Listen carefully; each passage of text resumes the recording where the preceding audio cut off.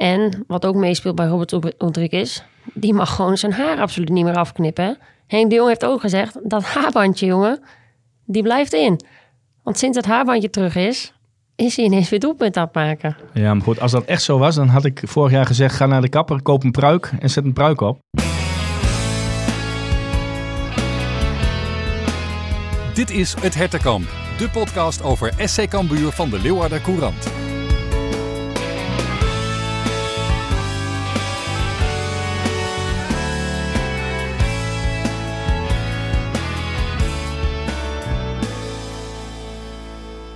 Robert Rodriguez, Milan Smit, Gabi Kashili, Daniel van Kaam, Wiebe Kooistra, Fedde de Jong, Floris Smant en Jeremy van Mullum.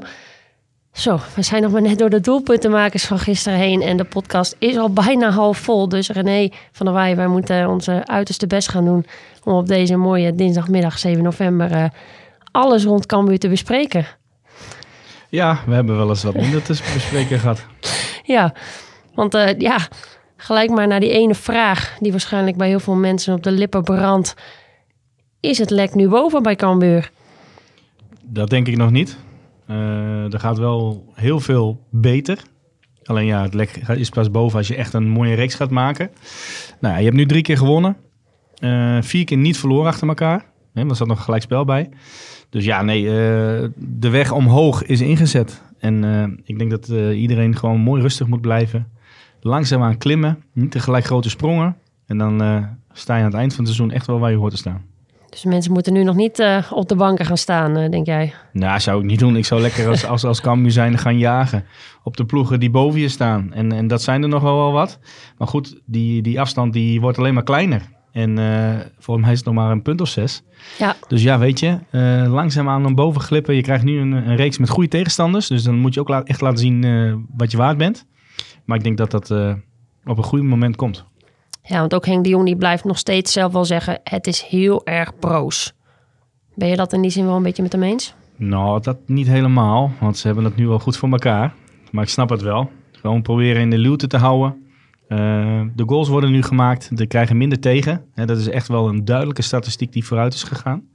Dus ja, het gaat de goede kant op. En nou goed, weet je hebt nu meerdere mensen die een goal kunnen maken. En dat is wel heel belangrijk voor een elftal. Ja, Henk de Jong die doet dat natuurlijk ook wel heel goed. Een beetje zijn ploeg, een beetje in underdog-positie, wat je ook zegt. Een beetje in de luw te zetten. Nou, zodat er niet gelijk al te veel druk op komt. Ja, maar dat doet hij gewoon hartstikke goed. En ik denk ook dat dat wel heel logisch is. Want een week of 4 geleden keek je gewoon alleen maar naar beneden. En was het allemaal negativiteit. En nu is het, dat is ook wel weer het Cambuur-publiek. Als je 3 keer wint, dan moet je kampioen worden. Alleen ja, dat gaat wel heel snel. Het gaat met kleine stapjes. En nou ja, goed, zo'n uitslag als gisteren, dat is wel heel fijn voor het vertrouwen. Maar tegelijkertijd ook wel heel lastig om de verwachtingen na zo'n uitslag een beetje nog te temperen. Ja, dus ik denk dat de trainer ook liever had gehad misschien dat het 1-3, 1-4 was geworden. Want dan moet je ook nog weer met de jongens aan de slag. Van, weet je, je moet in de schoenen blijven staan. En normale dingen blijven doen. Alleen aan de andere kant, 1-8 is gewoon 1-8 en dat staat. En als je ziet hoe het tot stand is gekomen, ja, daar zit wel wat in. Want, wat heb je daar precies gezien? Nou ja, als je alleen al ziet naar de 1-8. Die wedstrijd is al lang gespeeld. Volop gewisseld. Dus dat is wel mooi dat je mensen allemaal een speeltijd kan geven. En als je de 1-8 ziet, hoe Van Mullum doorjaagt, die wil zich laten zien. Dus dat betekent een stukje gretigheid. En ja, goed, Smit die legt hem natuurlijk hartstikke netjes neer. En dan zie je dat alles in één keer heel goed gaat. Maar dat is wel voor mij een teken. Als je in de laatste minuten nog zo wil door blijven gaan en op jacht naar nog meer, ja, daar straalt wel iets van af. En dat vind ik ook wel heel knap. Sowieso denk ik eigenlijk de hele wedstrijd, die felheid, de druk naar voren, het agressief afjagen, dat zie je steeds meer terug. Ja, maar ja, je hebt nu op het einde komen Van Mullum en Smant erin. Die willen zich laten zien. Die hebben in het begin veel gespeeld. Paul is denk ik zijn plekje kwijtgeraakt aan Zilla. Nou, mag ook nog even 20 minuten spelen. En Van der Meer, hebben tijd niet gezien. Nou ja, je kan jongens rust geven. Kaskili die gaat er dan even op tijd af.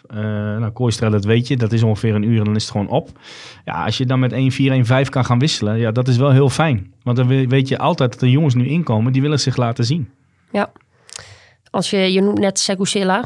Die maakt ook in de beker tegen MVV maakt hij trouwens een mooi doelpunt.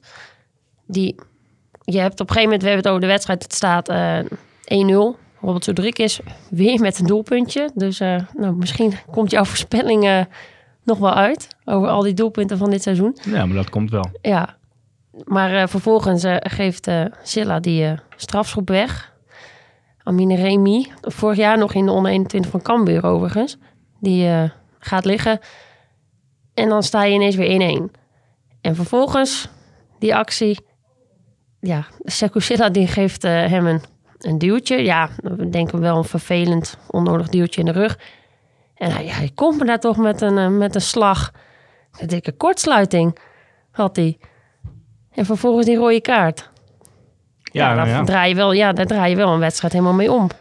Hij doet zijn teamgenoten zeker tekort in de club. En maar ja, voor Cambuur is dat helemaal niet van belang.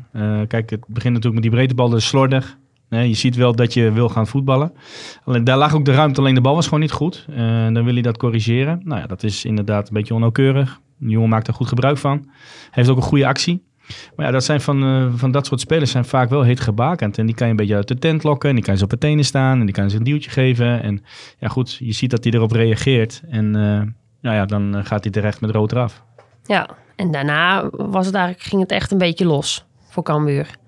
Ja, dan zie je vaak dat het heel erg lastig is om tegen 10 man. Hè, dan kan je echt de pot dichtgooien. Ja, goed, dat heeft Top Os absoluut niet gedaan. Die liet eigenlijk overal de ruimtes die open. En zeker als je weet hoe Cambuur wil spelen. Ja, weet je, laat ze dan via de zijkanten echt gaan. En probeer een drukmoment te vinden aan de zijkant. Maar Top Os kon het bij verte niet belopen. Kon het niet dichtlopen. Gooide de as niet dicht. Ja, Cambuur... Tuurlijk hebben ze een mannetje over. Maar het leek wel of ze er 2 over hadden. En dan zie je ineens wat vertrouwen doet. Rodriguez maakte gewoon een goede goal. Dat is een spitse goal. En waarschijnlijk 5 weken geleden had hij hem net naast getikt. Of de keeper had hem gepakt. Dus weet je, dat zit dan allemaal mee. Ja, en als het balletje dan van voet naar voet gaat. Dan spreekt daar gewoon wel vertrouwen uit. En je maakt op de goede momenten maak je ook de goals. Hè? Want ze krijgen die rode kaart in de 23e minuut, 28e minuut. Iets later, ja. Maar in 10, 15 minuten tijd is die wedstrijd gespeeld. Dan is het gewoon 1-3, hè? Ja. Ja, dan met 10 man, dan ga je er niet meer aankomen. En dan denk je van, dan moet je de rust bewaren. In de rust moet je bespreken waar liggen de ruimtes. Nou ja, die lagen echt overal. Zowel op het middenveld, want ze gooiden de pot niet dicht. Waar ik al zei. Dat was niet te geloven, of toch? Ze speelden op de juiste momenten naar de zijkant. En dan kwamen de backs er goed overheen. Nou, dan heb je met een overlap te maken. Ja, dat moet dan heel nauwkeurig wezen. En dan wil je eigenlijk scherp de kleedkamer uitkomen. Ja, als je dan binnen 1 minuut 1-4 maakt, dan is het natuurlijk gespeeld. Ja, de 9e van het seizoen voor Milan Smit, overigens. Ja. Hoeveel doelpunten gaat hij nog maken? Want we hebben een voorspellingje gedaan voor Robert Rodriguez. Maar Milan Smit, hij blijft maar scoren. Ook met assist belangrijk. Ik denk dat ze in 20 wedstrijden nog wel wat penalties gaan krijgen. Dus die zouden nog wel wat gaan maken. Ja. Maar ja, weet je, dat is ook wel mooi. Want het is geen linksbuiten. En daar moet je hem dus ook niet op gaan beoordelen. Hè? Ik in het begin ook. Ja, hij is geen linksbuiten, heeft geen actie. Nee, dat klopt. Maar hij kan wel een goal maken. En hij staat wel vaak op het goede plekje. Hij geeft ook een 1 of 2 assist. Hij scoort nu weer. Ook zonder. Hè, want hij knikt hem gewoon hartstikke goed binnen bij de tweede paal. Ja. Dus weet je, mooi laten staan. Want je moet gewoon op een gegeven moment wel goals gaan tellen. En dan kijken wie heeft er rendement. En dat heeft hij op dit moment wel. Dus ja, die gaat zeker de 10 aantikken zo snel mogelijk. Ja, en misschien de volgende wedstrijd al, als je op 9 staat. Ja, maar goed, dat kan. En je moet hem zien in een bepaalde rol. Een beetje onder Rodriguez eromheen, een beetje ernaast, een beetje erachter. Zodat een tegenstander altijd tot twijfelen gaat komen. Wat gaat hij doen? Want ja, je kan hem niet loslaten rond 16 meter, want dan heb je een schietkans. Goed, en als hij zijn verdedigende taken blijft volbrengen, hè, dus continu toch zorgen dat hij de rechtsback goed in de gaten gaat houden. Want ja, dat is een keuze. Als je aan de binnenkant gaat spelen en je verliest de bal, dan komt de rechtsback vrij. Ja, dan krijg je dus dat je moet gaan uitstappen. Maar als hij dat gewoon continu kan blijven opbrengen, ja, dan kan Cambuur een prima systeem, denk ik, met hem spelen. Met Rodriguez in de buurt. Ja. Nou, we waren net al bij de tweede helft. Top Os die wist uiteindelijk volgens mij van voren niet meer dat het van achter nog leefde. Daar zat echt helemaal niks meer in. Op een gegeven moment dachten ze van laat ook maar. Nou ja, goed, laat ook maar. Ze konden gewoon niet. Ja. En dan probeer je inderdaad een wedstrijd moet je in die zin doodmaken. Alleen Cambuur bleef maar gas geven. En je ziet dat alles een beetje de andere kant opvalt. Kaskili, die voor rust, die schiet een bal erin. Dat is gewoon een grote fout van de keeper. Met alle respect. Een bal van 35 meter bijna. Ja, die mag er eigenlijk nooit in. Nee, die mag er niet in. Hè? Dus oké, telt. Van Kaam mag... je ziet Tol, die ziet wachten op het moment dat ze door de as willen spelen. Dat bedoelde ik dus. Waarom gooit die 2 spitsen van Topos die as niet dicht? Maar hij kan open draaien. Hij kan nog 15 meter rennen. En hij schiet vanaf 17 meter. Schiet hem goed binnen. Maar die vrijheid om daar open te kunnen draaien. Er stapt niemand uit. Nou, klaar. 4-1 is de wedstrijd gespeeld. 5-1. Silla komt er fantastisch overheen. Ja, moet hem breed geven. Schiet hem volgens mij op keeper. Komt bij 3 benen. Ineens bij Kooistra. Ja. En het is 1-5. Ja, weet je, vorige keer hadden ze hem waarschijnlijk weggejakkerd. En was het geen kans. De 6-1 van de Jong is hetzelfde. Gewoon een flipperkast. Maar komt wel weer bij de goede voeten terecht. Smant, voorzet. Ja, ik weet niet hoe ze dekken bij voorzetten. Maar die jongen die bij hem stond, dat was grootst van het veld volgens mij. Ja. Die nummer 4, die was bijna 2 meter. Maar Smant komt hem gewoon helemaal vrij in. Ja. Dan zou je als trainer word je toch ook gek. In 8 hebben we besproken van dat het gewoon door goed doorjagen. Maar ook die man die kan hem al lang terugspelen naar de keeper. Ja. Als je daar gaat pielen, dat gaat niet. Ja, ik zag hem inderdaad in de samenvatting hoe dat doelpunt. Hij loopt gewoon terug. Alsof hij gewoon niet meer weet welke kant hij op moet spelen en rennen. En geen idee dus wat er allemaal gebeurt. Topos was niet best. En aan de andere kant, je dwingt het af.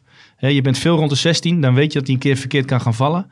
Ja, en als je daar gretig bent, wat Cambuur gisteren was, dan ga je goals maken. Ja, en je moet gewoon weten hoe je met zoveel ruimte om moet springen. Nou ja, dat absoluut. Kijk, een tegenstander kan op verschillende manieren druk gaan zetten. Die kan 4-4-1 gaan spelen. Ze kunnen 4-3-2 gaan spelen. Ze kunnen echt alles dichtgooien. Ze kunnen met 5 achterop spelen. Hadden ze ook nog kunnen doen tegen Cambuur. Hebben ze niet gedaan. Ja, weet je. Nu hebben ze de ruimtes gevonden. En dat is alleen maar mooi. Beelden leren. En nu weer de kop recht richting Den Haag. Ja. Wat ook wel mooi was om te zien, nu zette Cambuur wel door. En gingen ze inderdaad nog voor die 8 doelpunten. Terwijl in de bekerwedstrijd tegen MVV was eigenlijk ook de wedstrijd die was na een helft al gespeeld. En dan zag je toch dat ze wat meer naar achter gingen leunen in die tweede helft. Misschien kwam het ook door de wind, dat die ze naar achter drukte. Nee, ze hadden toen de wind in de rug. Had ze eigenlijk naar voren moeten drukken, maar dat werd hem niet meer. Dus toen was eigenlijk de wedstrijd gespeeld en toen dacht ze, weet je, prima. Ja, nou goed, je spaart misschien een beetje met je krachten. Je denkt ook 4-1. Het is gewoon één zaak, je moet door in de beker. Hij was ook al gespeeld. MVV die ging natuurlijk ook niet meer. Je hebt ook een tegenstander nodig. Hè? Ja. En volgens mij gingen we toen ook al wisselen met bepaalde spelers om rust te geven op een gegeven moment. Ja, en dan, zoals nu, het is gewoon een ander type wedstrijd. En misschien heeft MVV inderdaad wel wat meer kwalitatief goede spelers. Betere spelers. Alleen weet je, nu ging het gewoon, het ging door. En je merkte aan alles dat er ook gewoon veel meer in zat. Want alles viel ook gewoon goed. Ja, nu hebben ze FC Dordrecht uitgeloot. Er wordt eigenlijk een soort revanche voor de wedstrijd die José uiteindelijk de kop kostte. Die 5-2. Ja. Dus dat wordt ook wel weer een interessant potje. Nou, maar heel moeilijk. Want Dordrecht doet het gewoon hartstikke goed. Met die jongens van Feyenoord. Er zit een bepaald systeem, grote spits. Ja, het is lastig zat. Alleen je gaat nu wat hoger op het veld druk zetten. Je komt misschien wat sneller in balbezit. Ja, en daar zal Dordrecht wel op moeten gaan reageren. En we zaten toen nog in een situatie dat angst eigenlijk een beetje regeerde. Hè? Dat alles wat tegenkwam of tegenviel, dat viel ook tegen. Ja. En dat was in mum van tijd ook in een kwartiertijd volgens mij 3-0. Dus dat gaat nu niet meer gebeuren. Er zit meer vertrouwen in de ploeg. Er zit meer zekerheid. Er zit ook meer voetbal in. En er zit een stukje durf in. Nou goed, ik denk dat in alles dat niet meer een vergelijkbare wedstrijd gaat worden. Nee, dat gaan we te zijner tijd zien. Als we nu kijken naar deze afgelopen 2 wedstrijden. We hebben Milan Smit natuurlijk al benoemd. Maar wie zijn dan echt de uitblinkers volgens jou? Nou, er is eigenlijk niet één dat ik zeg van die gaat nou ineens, die doet een ander niveau in die zin. Het is meer een team. Hè? Je ziet Kaskili zit veel meer in de aanval. Silla gaat steeds meer beginnen. Ik vind dat er veel meer rust is aan de bal in het centrum met Bergsma en Tol. Die wachten echt op dat een spits gaat uitstappen zodat ze kunnen indribbelen. Dat is een beetje het spel wat we de laatste jaren gezien hebben en wat ze willen spelen. Nou ja, op het middenveld, Van Kaam heeft zijn mindere wedstrijden gehad, maar die krabbelt toch wel weer op. Want ik denk dat hij ook gaat voelen dat er concurrentie komt van Mullen. Breij die zich in het middenveld kan uitleven. Nou ja, goed, en dan heb je hebt nu wel met jongens te maken, met Ulrikes en Smit, die een goal kunnen maken. En dat was in het begin, hadden we daar moeite mee. Of we scoorden te weinig of niet genoeg.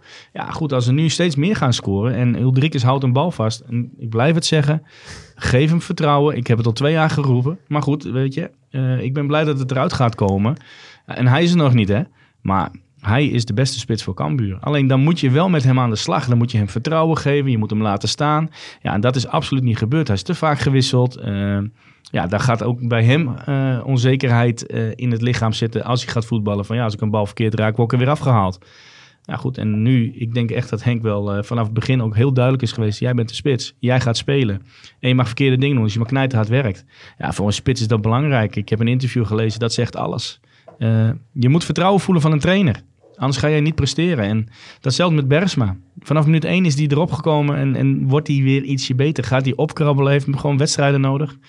Ja, ik denk dat dat wel heel belangrijk is geweest. Dus het is niet echt iemand die ik zeg van, nou, die steekt er ineens heel bovenuit. Maar het is meer het elftal. Ja, en wat ook meespeelt bij Robert Ulrikes, die mag gewoon zijn haar absoluut niet meer afknippen. Hè? Henk de Jong heeft ook gezegd, dat haarbandje, jongen, die blijft in. Want sinds het haarbandje terug is hij ineens weer doelpunt aan het maken. Ja, maar goed, als dat echt zo was, dan had ik vorig jaar gezegd, ga naar de kapper, koop een pruik en zet een pruik op. Ja, maar dat voelt toch anders, René. Ja, dat voelt toch anders. Iedereen heeft bijgeloof en heb ik ook altijd gehad. En nou ja, goed. En nu is het voor Ulrikes, het is gewoon een nieuwe periode voor hem. Met een nieuwe trainer die wel in hem gelooft. En die hem laat staan. En die gewoon ook met hem aan de slag gaat, denk ik. En als dat haar dan het doet, nou ja, prima. Dan moet hij dat mooi afknippen. Hij zei wel tegen mij, hij is niet extreem bijgelovig. Maar hij zei, ja, weet je, ja, ik voel het ook. Misschien is het wel echt zo. Dus hij gaat sowieso deze winter, dan blijft zijn haar in ieder geval zo lang. Maar jij was ook bijgelovig? Ja, wat deed je dingen voor een wedstrijd?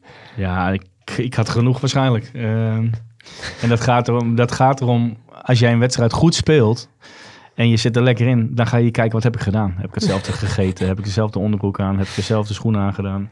Ja, dat had ik altijd wel een beetje. En als je dan een wedstrijd daarna weer speelde en het ging als een draak, dacht je van, heeft helemaal niet geholpen. Maar als dat dan weer gelukt, ja, dan ga je erin geloven. Dus er kan ook iets heel snel iets gaan gebeuren dat je denkt van oké, dat heeft misschien wel daarmee te maken. Dus iedere wedstrijd broodje pindakaas en een geluksonderbroek aan. En, vroeger had ik altijd, dan sliep ik bij mijn vader en dan wou ik patat en frikandel speciaal. En dan maak ik er 3. Nou, dan wou ik het een week na weer. Ja, weet je, en dat heeft met allemaal kleine dingen te maken. Ja. En, nou ja, goed, dat heeft denk ik iedereen.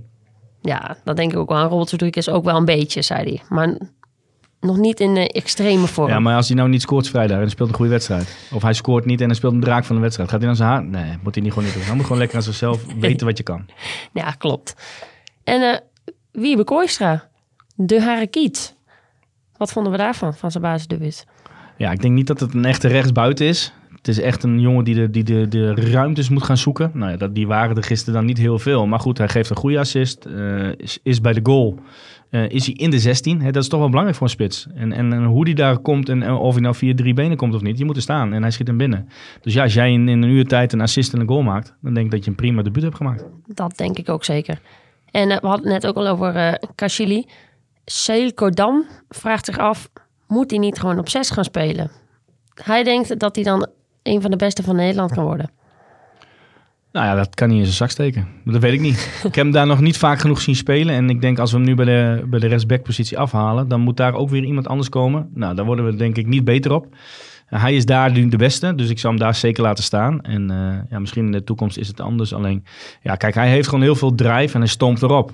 Ja, dat zou niet echt vanaf de nummer 6 positie kunnen. Dat is echt, dan moet je de balans bewaken. Dan moet je de organisatie voor elkaar krijgen. Dan moet je goed kunnen voetballen, snel kunnen handelen. Ook echt een draaicirkel in het elftal kunnen zijn. Tussen de verbinder tussen verdediging en aanval. Ja, daar heb ik hem niet vaak genoeg voor gezien. En of hij daar goed in is. Kijk, een bal afpakken, dat kan niet, absoluut. Maar ja, dat kan hij ook op de rechtsbackpositie. Dus. En ik denk inderdaad ook vooral als het daar nu werkt en goed staat. Denk waarom zou je hem dan ergens anders inzetten? Maar dat gebeurt ook niet. Dat verwacht ik ook niet. Als er ook nog Van Kaam en Van Mullen inderdaad die er nog aankomt. Nee, daar is genoeg concurrentie. Ja, maar op welke positie moet het echt nog beter? Waar moet in de winterstop eventueel nog wat bij? Nou, ik zou in ieder geval een vleugelaanvaller erbij halen. Omdat ik vind dat het daar echt wel tekort komt. Hè? Je kan straks een periode krijgen dat Smit minder van niveau is. Hè? Dat hij een dip krijgt. Dan kan hij eventueel nog in de spits. Maar Uldrikis kan niet naar de buitenkant. Je hebt Balk, die kan links en rechts. Kooistra, nou is niet echt een buitenspeler, zou het kunnen invullen voor de laatste 20 minuten. El Hilali is er gewoon nog niet. Is ook eigenlijk niet echt een buitenspeler. Dus ik denk dat je daar wel krap zit. Op het middenveld komt nu concurrentie, nu Van Millem er weer is. Dus daar zou ik niks doen. Ja, en achterin, goed. Ik denk dat je altijd je ogen moet gaan openhouden voor een goede centrale verdediger. Want daar is het ook nog wel vrij krap, vind ik. Hè? Met eigenlijk 3, misschien Milan de Koe, dat zijn er dan 4. Maar ja, dat is vrij jong, laat ik het zo zeggen. Ja. Hè, de linksback is denk ik wel aardig ingevuld nu. Maar ja, goed, het is ook, zijn de centjes. Waar wil je naartoe? Het gaat nu goed, draaiende. Ik denk dat je eerst Henk zijn contract moet gaan verlengen. Als hij fit blijft. En dan moet je gaan kijken. En als je dat zelf inderdaad ook ziet zitten. Dat wil hij zelf wel. Die wil niet op de bank zitten thuis. Dus, dat denk ik ook niet. Dat heeft hij al genoeg gedaan afgelopen jaar. Dus nee, die wil absoluut verder. En als hij die fit houdt, ja, weet je, dan kan je ook kijken naar volgend seizoen. En dan kan je ook doorselecteren. Dus ja, ik denk niet dat er heel veel gekke dingen gaan gebeuren in de winterstop. Zeker niet als het zo gaat zoals nu. Het is nog wat krap. Hè? Het is de selectie is niet breed. Nee. Maar goed, hou de boel fit. En misschien kan je daarin een gelukje vinden. Hè? In een speler die ons beter kan maken. Henk de Jong zei ook wel dat dit niet zijn ultieme opstelling is, in principe. Maar dat hij ze nu vooral, hij laat het staan om mensen vertrouwen te geven. En hij gaat misschien ook nog wel binnen de selectie gewoon wat wisselingetjes doorvoeren. Dan denk ik zelf misschien wel inderdaad op middenveld. Dat hij daar misschien nog wat anders neer gaat zetten dan dat hij het nu heeft. Dus ja, dan moet je eerst maar zien hoe dat gaat lopen ook weer. Voordat je dan in de winterstop al gaat voorsorteren op bepaalde zaken. Ja, dat denk ik ook. En je kan ook niet veel anders, want dit is de selectie gewoon die er nu is. En daar moet je mee aan de slag. Nou, ik denk dat ze dat gewoon op dit moment gewoon hartstikke goed doen. Veel jongens krijgen speeltijd, veel jongens kunnen ontwikkelen. Silla hadden we nooit gedacht, ik zelf ook niet, maar die is ook aan een stijgende lijn bezig. En weet je, dat is met vallen en opstaan. Maar ja, goed, dat is denk ik dit seizoen. En je moet proberen dat zo weinig mogelijk voor te krijgen, dat gaat gebeuren. Ja, nou is er zelfs een vraag binnengekomen over jouw zoon. Naar aanleiding van zijn goal van afgelopen weekend. Jan Jacob die vraagt, hoe lang nog voordat hij op de radar verschijnt van Henk de Jong en co? Ja, was een hartstikke mooie goal. En voor hem is dat prachtig, omdat hij er gewoon iedere dag op traint, op oefent, is gewoon echt ermee bezig. En hij moet eerst gewoon zorgen dat hij lekker bij onder de 18 iedere wedstrijd belangrijk is. Dat hij een goede trap heeft, dat weet Henk ook, want die heeft hem getraind. En die was ook wel onder de indruk. Maar de stap naar het eerste, die is nog groot. Dus hij moet zorgen dat hij gewoon lerenderwijs elke wedstrijd probeert beter te worden. En in zichzelf blijven investeren. Dit kunnen de luisteraars niet zien, maar ik zag al even een trotse papa glimlach. Nou ja, weet je, ik weet wat hij ervoor doet. Hij komt bij de amateurs weg 2 jaar geleden. En dan moet je gewoon extra investeren. En dat doet hij. Want als om 8 uur trainen staat hij om 7:30 al op het veld. En ik vind ook dat je er zo mee bezig hoeft te zijn. En weet je, ik hoef hem niet te sturen. Dat doet hij allemaal zelf. Ja, en dat hij goede trap heeft, dat weet hij. Maar dat moet je wel elke keer blijven verbeteren. Dus weet je, daarmee moet je mee aan de slag. En als je dan je eerste keer in het stadion mag spelen, en de richting Noord, waar je eigenlijk altijd elke thuiswedstrijd staat, en je schiet hem zo in de winkelhak, ja, dan vind ik dat ook, daar kan ik wel van genieten. Ja, en dat betekent sowieso, is maar weer een bewijzen van dat de jeugd komt eraan. En die vindt nu ook aansluiting, wel ook bij de eerste selectie. Als je ziet wat er nu ook al meespeelt, Ivan Henstra, Wiebe Kooistra, Floris Smant die nu weer een doelpunt maakt. Ja, maar dat is voor de jongens inderdaad ook. En dat zegt hij ook wel eens thuis. Weet je, het is hij vindt het hartstikke mooi, want hij heeft vorig jaar nog met die jongens gespeeld allemaal. En ze zien elkaar op de club. Ja, en die zitten er heel dicht tegenaan. En die maken af en toe minuutjes. En weet je, dat moet voor je alleen maar een drijfveer zijn dat je er alles aan doet. En als je er alles aan hebt gedaan, dan ga je uiteindelijk zien of je het wel redt of niet redt. En dat is nu de situatie. Omdat ze gedegradeerd zijn, dan krijgt de jeugd ook iets meer de kans. Hè? Want in de Eredivisie was dat gewoon niet zo. Maar dat je betere spelers en meer. Nou ja, goed, je bent er zelf bij. Ja, nou hadden we het net al even over de centjes in de winterstop. Zo'n storm als afgelopen seizoen met echte aankopen en spelers met flinke salarissen. Dat zal het niet lopen. Het zorgde afgelopen seizoen bij Cambuur voor een verlies van 1,65 miljoen euro. Want, maar ja, dat noemde Art de Graaf, de algemeen directeur, noemde dat een ingecalculeerd verlies. En daar kan ik op zich wel inkomen, want inderdaad, ze hebben externe investeerders gevraagd. Niet deze zomer, maar afgelopen zomer.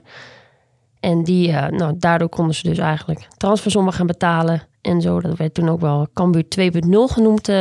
Dat weet je vast nog wel. Is dat handig geweest? Art de Graaf zegt uiteindelijk, met terugwerkende kracht, als je nu erop terugkijkt, misschien niet. Maar ja, ze hebben dat geprobeerd. Ben je een beetje een man van de centjes? Nee, eigenlijk helemaal niet. Helemaal niet. Nee. Je bent meer van het voetbal. Ja, laten we mooi daar maar bezig gaan. Ja, ze hebben daar wel andere mensen voor die daar wel over gaan. Ja, dat moet natuurlijk wel gezegd. Het gaat over 1 seizoen. Alex Magura, die werd in augustus verkocht. Dus dat drukt het dan wel weer een beetje. Die 1,6 miljoen. Ja, en nu gaan ze eigenlijk wel weer op de oude voet verder. Omdat ze ook denken van dit is niet helemaal des Cambuurs. Om dan zoveel geld uit te gaan geven. Bijvoorbeeld als je nu helemaal terugkijkt. Sylvester van der Water is, als je er nu op terugkijkt, om maar een voorbeeld te noemen, natuurlijk helemaal een slechte aankoop geweest. Maar dat weet je van tevoren ook niet. Misschien als er iets beter naar gekeken was. Maar ja, dat is makkelijk praten. Ja, wel draaide Cambuur ook een recordomzet. Maar ja, als je alleen al kijkt naar de stijging van de personeelskosten met de 2,5 miljoen euro ten opzichte van het seizoen ervoor, dan denkt Cambuur misschien ook van inderdaad, de Björn Johnsons van deze wereld, die hoeven we nu niet meer bij te halen. Dus wat dat betreft is dit misschien wel een goede koers die ze nu varen. Dus denk ik ook niet dat we nu, net als in de vorige winterstop, hele grote aankopen hoeven te verwachten. Nee, maar weet je, het is altijd makkelijk om achteraf te kijken. Nee, het is zoals het is. En in de winterstop heb je met Mahi en Rienstra en Johnson. En er was er volgens mij nog één. Ja, die jongens hebben eigenlijk... Voor vond ik enigste dan dat ik denk van een goede speler. Maar die hebben Johnson op de eerste 2 wedstrijden of 3 wedstrijden nadat hij een goal maakte. Voor de rest ook niet. Er zijn echt geen toegevoegde waarden zijn geweest. Ja, goed. Maar wat wil je? Je doet een noodgreep. Je wil er op ten koste van alles in blijven. Nou, het is niet gelukt. Ja, dan kan je achteraf gaan kijken. Maar ja, goed. Je moet nu gewoon lekker weer met nu bezig zijn en met de toekomst. En als je nu ziet hoe het bij Groningen gaat. Ja, die hebben een ontzettend grote omzet en een begroting. Ja, die halen spelers die hebben salarissen. Daar kunnen ze bij Cambuur wel van 3 van betalen. Ja, en dat gaat ook niet goed. Ja, weet je. Hadden ze bovenaan gestaan, had iedereen gezegd, ja, weet je, goed gedaan. En nu staan ze zwaar in de middenmoot. En die hebben echt een last om te promoveren. Hè? Ja. Dus ja, ik denk dat je inderdaad, ze zijn nu met jonge, frissige, enthousiaste gasten aan de slag.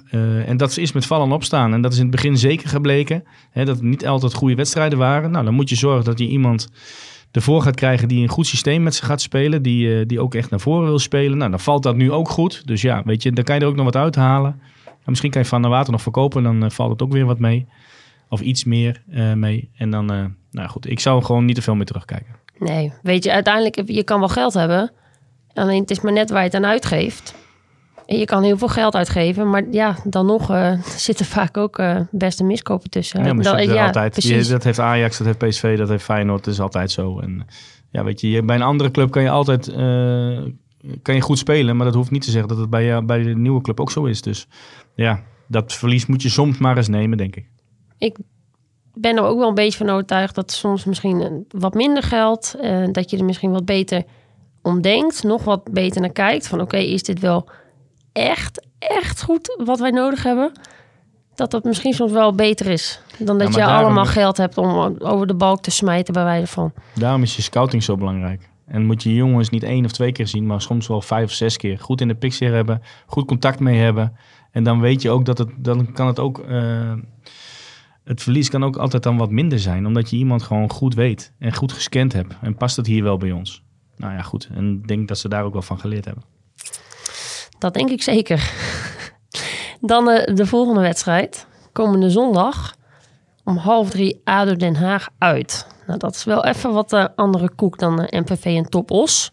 Want die staan nu 3e. Cambuur 9e. Wel maar 6 punten inderdaad, wat we net ook al zeiden, ervoor. Ja, wat voor ploeg is dat? Veel gelijk spelletjes zag ik. Een afgelopen wedstrijd nipt gewonnen van Jong PSV. Ja, een Haags kwartiertje. En dat begint weer een klein beetje te leven. Ik denk dat zij met Kalicic een hele goede trainer hebben. Die echt een plan heeft. Ik vind dat ze spelen eigenlijk een beetje een 4-4-2 systeem. Met Van der Zanden heel diep als loper. Is echt, die blijft maar gaan. Dus ik denk dat dat daar echt met Van Kaam, als die daar gaat spelen... Ja, dat zal echt wel een bedreiging kunnen zijn. Want Veerman, die loopt daar ook voor in. En die doet soms helemaal niet mee. Maar die kan uit het niks een goal maken. Een duveltje uit een doosje. Ja, die gaat nu ineens koppen.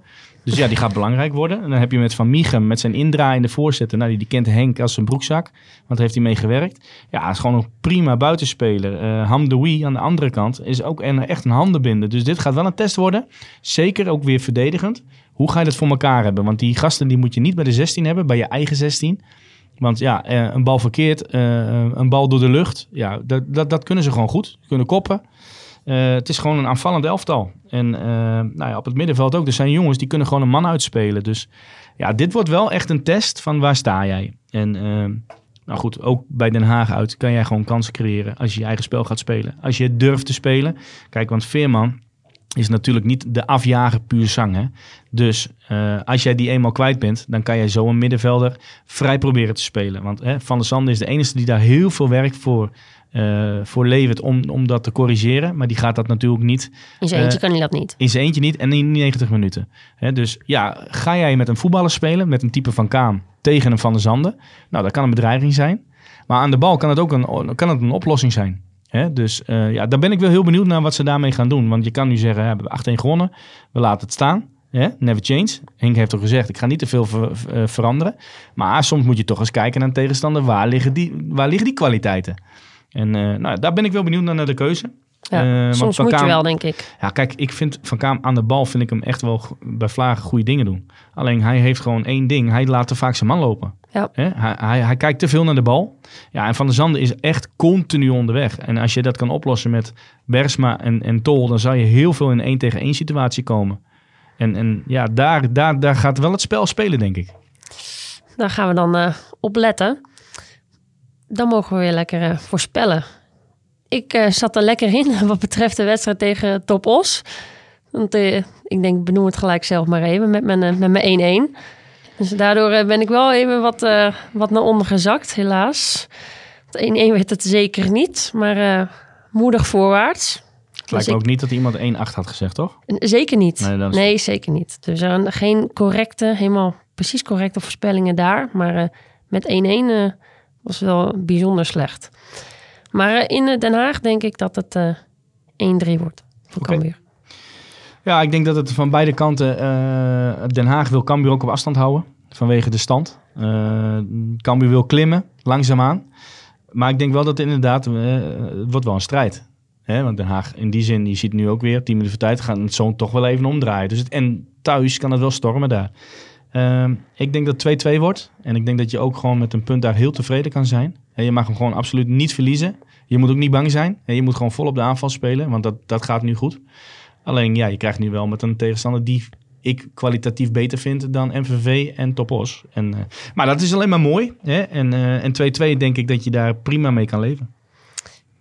Dan wil ik ook nog wel even benoemen voor jou, René, dat je nog steeds aan kop gaat. Samen met Peter Talsma, Ronald Luxen, Sietse Kopal en Jacob van der Zee, die volgen jullie op 1 punt. We gaan zien hoe dat na de volgende wedstrijd is. Dan spreek ik je maandag weer. Goed zo. Doei doei.